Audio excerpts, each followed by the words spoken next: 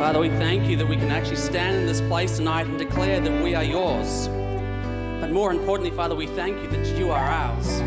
That from day one, you sent your Son into this world so that we might know you. And Father, as the church community here right now, we ask that we would be a community that does step out of the boat. That we would be a community that truly does walk on water, not because it's humanly possible, but because we walk in your strength, trusting in you always. So Father, right now, as we come to listen to your word, I ask that you would help us to have hearts that are ready to receive, spirits that are ready to hear from you and be empowered by you as we leave this place later today. Would this be a community so trusting, so daring, that the world truly knows that you are at work here. In your mighty name I pray. Amen. Amen. Well, church, it's great to be with you. Why don't you grab a seat? And it's not in my notes, but I was just thinking as we were singing that song about stepping out onto the waters. I was thinking that we often think about Peter, and he stepped out of the boat and he started walking on the water, and then he looked at the waves and he got distracted by the wind, and then he sunk. And we sort of make a deal about that sometimes. But I've been thinking, and I've actually had this thought, I think when I was about 10 or 12 years old, when I heard that passage preached in another country. I've been thinking, what would it have looked like if everyone in that boat got out together? You see, Peter was the one who stepped out, and he had faith to trust, to walk towards Jesus. And I just wonder what would have happened if everyone got out together. Would they perhaps have walked for a little bit longer on the water? Would they perhaps have got all the way to Jesus? Would perhaps the miracle of rescuing Peter not be needed at that particular point in time? Or would perhaps Jesus have proved that he is more than capable of rescuing not just one person, but everyone in that surrounding? I wonder what the world would look like today if everyone in this church got out of the boats, if we had the trust to put our feet onto the waters, to walk. And that is definitely not the start of my sermon at all, because the start of my sermon is supposed to be, hi, my name's Nick Harris, and it's wonderful to be here with you. But I do want to throw that challenge to you guys, that as we go through Scripture today, and I'm already abandoning the notes, as we go through Scripture today together, would you consider what it might mean to step out both by yourself, but to also step out knowing that we're gathered together as God's community in this place. We gathered together, all of us in this space. And as we leave this space, yes, we've been scattered, but we are still connected in so many different ways. What would it mean to walk in the world today together in such a way that perhaps God would do something miraculous through this community? What would our Sundays look like? What would the homes of our neighborhoods look like? What would the workplaces look like? Not just if Carey did this, but of all the local churches around the world. We sing these songs, and these songs are designed to fill us with faith and with hope and to remind us what happened in Scripture. But what happened in Scripture is not complete. It's to be continued, and it's to be continued in our lives here today. Hey, I'm really, really excited to have this opportunity. Over the last few weeks, if you've been journeying with us, we've been looking at our vision statement, which is to be a flourishing community of hope transformed by God's love. To be a flourishing community of hope transformed by God's love. And today I get to introduce a two-part series looking at our mission. And I want to do this by beginning with a little activity. I wonder if you noticed that on your chair you have a white piece of paper. It wasn't some new COVID-safe chair cleaning device for you. There is a purpose behind this. I want to teach everyone something. I want to teach you how to make the best possible paper planes. And if you're online, you're welcome to pause. I haven't got paper for you, but you can pause and you can go to wherever you keep paper in your house and grab a piece. Because this is a really important lesson. It's also a little bit of a test. It's a coordination test. It's a listening test. And dare I say it, it's an intelligence test. So this is how you make the best paper plane. Make sure you follow each instruction carefully. What you need to do is you need to take the top right-hand corner. You need to fold it down so that you make a triangle at the top, and you have a rectangle at the bottom. Oh, I love the sound of rustling paper. It reminds me of being in the classroom many, many years ago before everyone used computers, because education is changing. I want you to take that top corner of your triangle, and I want you to fold it down to the right-hand side of the triangle you made, so you now have a point in the middle. When I'm doing artwork with my daughters, this is the framework of my house. Add a chimney, a door, some windows, and a tree, and it's an idyllic family house. Put a dog next to it, and you've got our house. Maybe it's your house. What you now need to do is from the point in the center, you need to fold the piece of paper in half. And it should look something like this.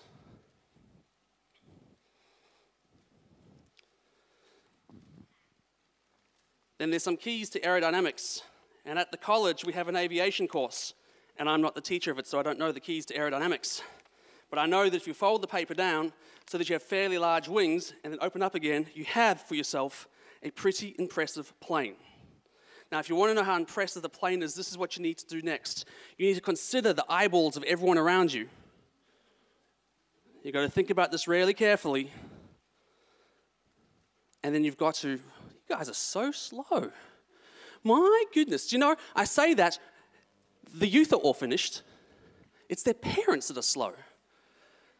I'll just wait you for half an hour and then I'll pray at the end, we'll call the sermon done, because my word, look, my 5-year-old is done.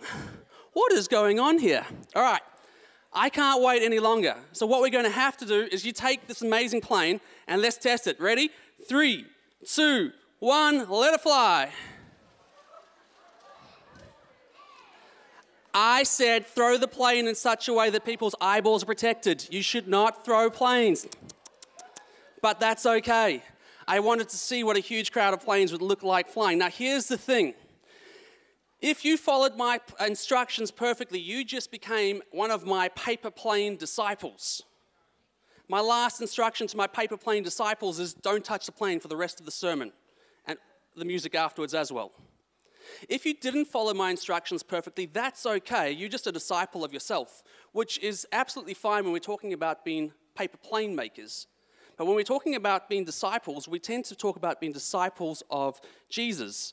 And when it comes to being a disciple of Jesus, it is someone who's made a decision to learn and follow his teachings and to imitate Jesus in his lifestyle. Now that's a pretty big call, and part of our church's mission statement is to be and to make disciples.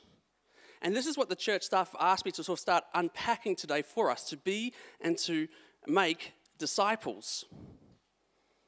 And I want us to think about this a little bit, and we started quite unpredictably today, and so we're going to keep things a little bit unpredictable. I want us all to be a little bit vulnerable. And as we're a little bit vulnerable in this space, I want you to do something radical in church. I want you to answer a question by talking to the people around you in 1 minute. Now, some of you got it easy because you're sitting next to your family, and some of you are like, oh, I'm sitting next to a stranger with a chair between me. Being a Christian, being a follower of Christ, being a disciple is risky business. Here's the question that I want you to kick around. Of all the commands that Jesus gave, what do you think the most important commands are? So of everything that Jesus taught his followers, what do you think some of the most important teachings of Jesus were? Turn to someone next to you. I'm going to give you exactly a minute to kick that idea around. Go.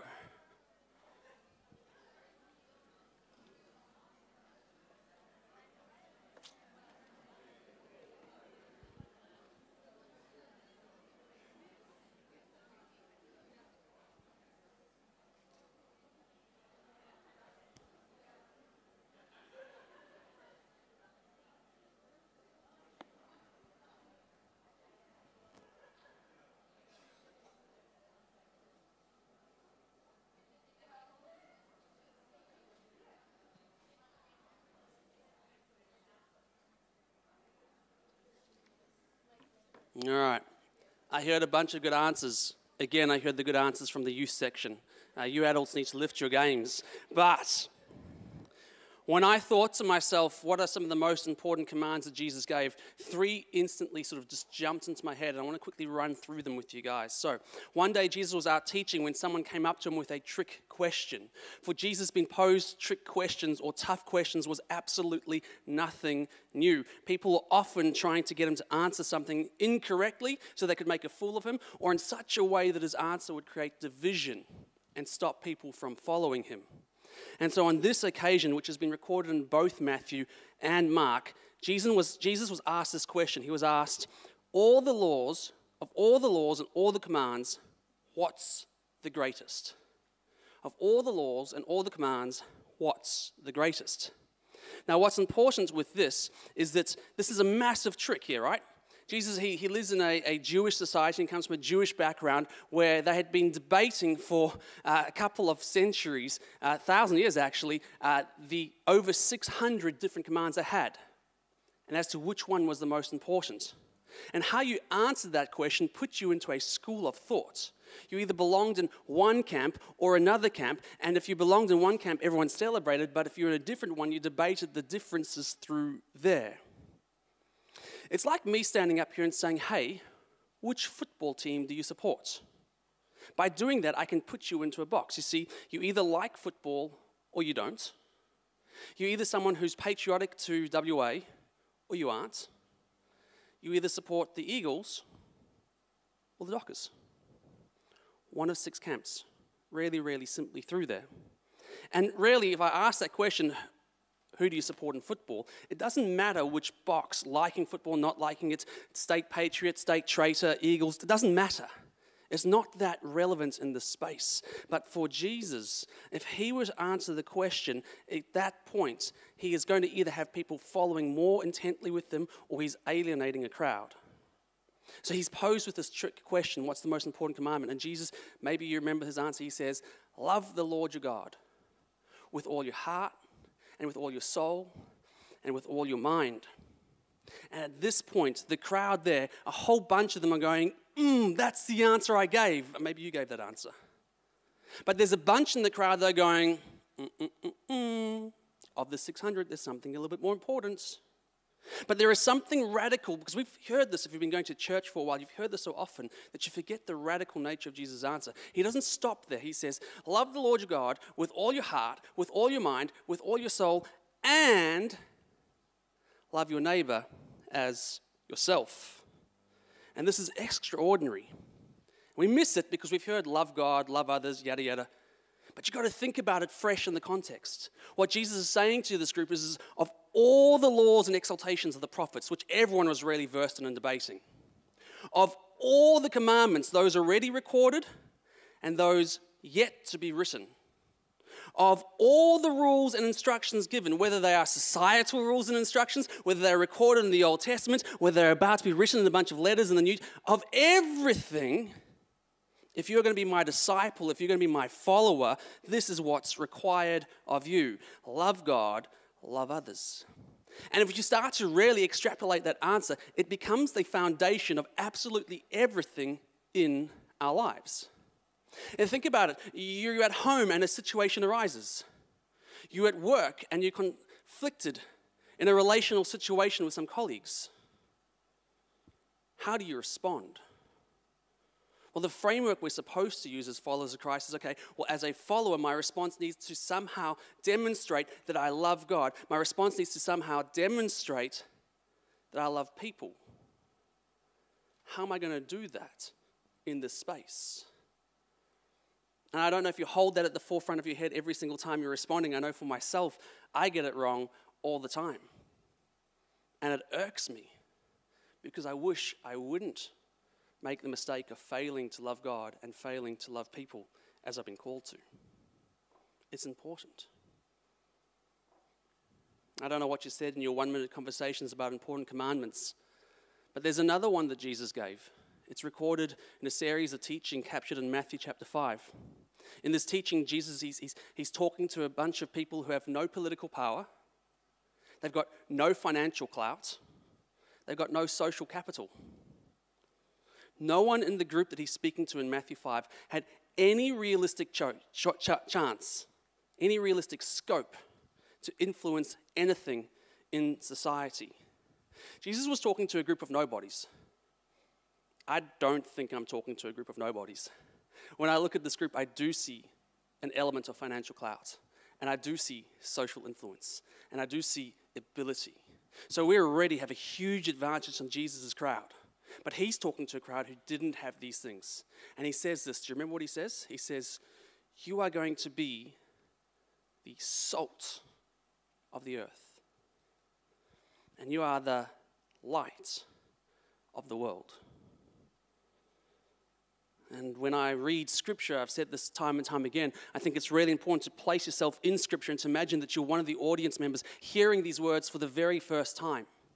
And I suspect that if I'd been standing there at a hillside and he was talking, and I was with this group, I would have gone, you are going to be the salt of the earth and the light of the world. Maybe not. I think if you ask me, who can you influence, Nick? I would say, well, I can probably influence a subset, a subgroup. And in this context, there's probably a handful of you here that I think I could influence. But the whole church, all of Perth, all of Australia, all of the world, I would have said, Jesus, sorry, mate, you're preaching bad. It's just not realistic. But Jesus would have pushed back at me and said, no, no, no, no, no, no. You are going to be the salt of the earth and the light of the world. He's speaking to a group with no political power or obvious talents, and he's saying, you are going to change the world. Did they change the world? Well, that group he was speaking to were the early followers of Jesus, who would be the early leaders of the church, who would become some of the most significant people in history. So it seems like Jesus got that prediction right. And he said, you're going to change the world by doing two things. Salt. We think of salt as this beautiful condiment that we place on our roast potatoes and our hot chips. That's not salt in his society. Salt was a food preserver. And so Jesus is saying this. He says, your presence in society will keep culture from rotting. Your presence in the world will keep the earth from becoming worse than it already is.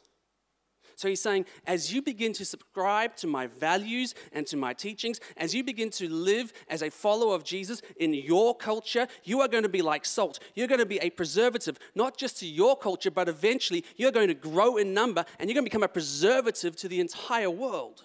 Jesus said, be light. You need to live your life in such a way that when people look at you, they will know what God is like. You need to live your life in such a way that people will see God's grace and God's truth in you. Jesus is saying to be a disciple, to be a follower of me, is to live a life that is overflowing with love for God and love for people, that plays out in our social and our private spaces in such a way that the best of society remains and the worst of society is directed towards something better. I want to say that once more. We need to let this sink in.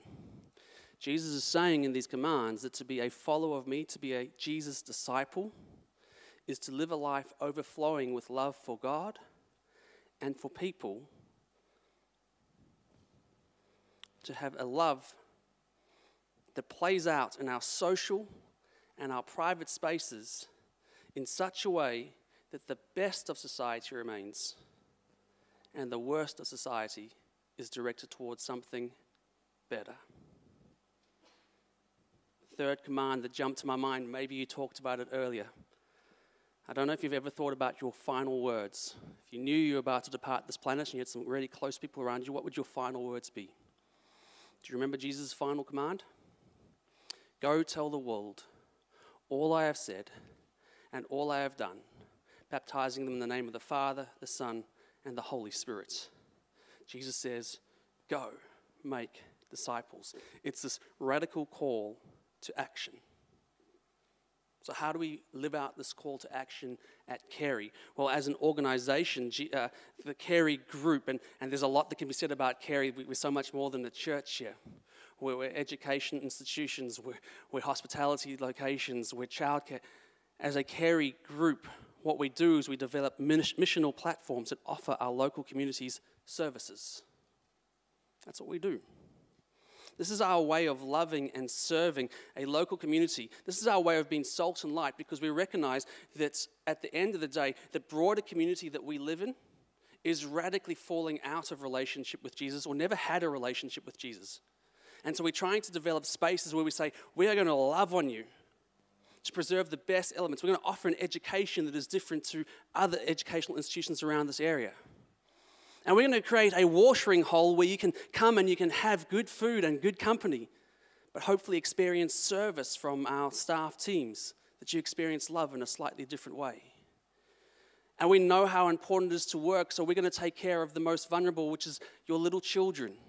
And we're going to help educate them at those really early, pivotal, foundational years. We're going to try to educate them and love them in such a way that points you back to Christ. That's the way Carey as an organization lives out that call to go. As a church, we've been talking about our vision, which is to be a flourishing community of hope transformed by God's love. Today, we're looking at our mission. And mission is something that we do both individually and collectively. And so we are called, or we've got this idea, we commit to the mission of being and making disciples of Jesus who love God, who love people, and who serve in God's mission. And that's something that can be done at just a group level if you want, but I think when it comes to faith, there's something deeply personal. And I think as individuals, we've been called to go on to mission, both alone and together. So if discipleship is loving God, and if being a disciple is someone who follows God, Jesus, his teachings, who loves God and loves others, that's a disciple. What is it to make disciples? What does it mean to go out and make disciples? I've been thinking a little bit about how Jesus lived his life and how he went about making disciples. And I noticed that in the first instance, Jesus began making disciples with an invitation. Jesus began making disciples with an invitation. I don't know how often you think about the way you do invitations, but when Kat and I are throwing out invitations, we go through a little bit of a mental process. So if one of our daughters is having a birthday party, we will ask ourselves, well, what do we value? Because they'll have some requests that don't align with our family values. We'll ask ourselves, what do our daughters want? And then we'll throw out an invitation around some sort of birthday party theme. If we're inviting people around to our place for food, we run through a similar process. We'll ask ourselves, so what's the mode of communication that the people we're inviting use? What are their family dynamics? What are the ages of the people that we're inviting over? Who do they know that we know? And how can we make this a really comfortable, social, relational space? What dietary requirements do they have? What's the best time to gather? And what's the best location to gather? When we send out an invitation, maybe we're just crazy and like way too organized. But when we send out an invitation, there's a process to go through. Because invitations are complex things. When Jesus was giving out invitations, he was quite selective. When Jesus stood at the edge of the water and he called out, "Come, follow me, and I'll make you fishers of people." Jesus didn't walk onto a beach and scream out to a bunch of people and say, "Hey, anyone fishing? Great, you should come." No. That invitation was a personal invitation, first to Andrew and to Peter, then to James, and then to John. Yes, you read through Scripture, and there's lots of invitations that Jesus puts out, but they're evangelical invitations. They're invitations to come see something, or to come experience, or to try something. But the invitation to enter into a discipleship relationship, is it something that Jesus gave out to 12 individuals? And of those 12 individuals that he invited into a discipleship relationship, he journeyed more closely with 3 people in particular: Peter, James, and John. You see, being and making disciples, so being, following Jesus and his teachings, making disciples, that's an action. It begins with making an intentional invitation to enter into a relationship. That last command captured in Matthew 28 that Jesus gave, I love the essence. He says, "Go and make disciples of all nations." That word "make," I wrestled with it for a little bit because I thought, how do I make a disciple? I'm not God. My spirit doesn't reside. How do I? And again, I thought, well, what does it mean for me in my family context? What does it mean for you? And I realized actually that fundamental truth, that disciples aren't born. So within your context, your children or your grandchildren or your spouse wasn't born a follower of Jesus, because disciples are made. And so as a father, I have a role to play in discipling my children. I have a responsibility to teach them about Jesus. I have a responsibility to pray over my daughters and my wife. I have a responsibility to live a spirit-filled life in their presence, so that somehow in our household they would know about God, they would experience his love, they would experience the move of his spirit, so they might have the opportunity to respond to his spirit and to what Jesus has done and say yes as they accept him into their life. You see, I have a responsibility as a parent to help make disciples by creating an opportunity for that to happen. And we journey together really closely in that space. The key idea is followers of Jesus are made. And we, each of us individually, has a significant role to play in making disciples. When I was at uni, I had friends, which is a good thing. It's good to know people. One of my friends, actually many of my friends at uni, but one in particular was a really strong atheist. And I remember we had lunch together one day, which we had many, many lunches, but I remember having lunch with him one day, and we were debating an idea that came up in class. And I have no idea how it happened, but somehow that debate turned into me sharing my testimony, evangelical moments. And it was a powerful conversation between the two of us. It was a conversation we experienced or encountered ever before.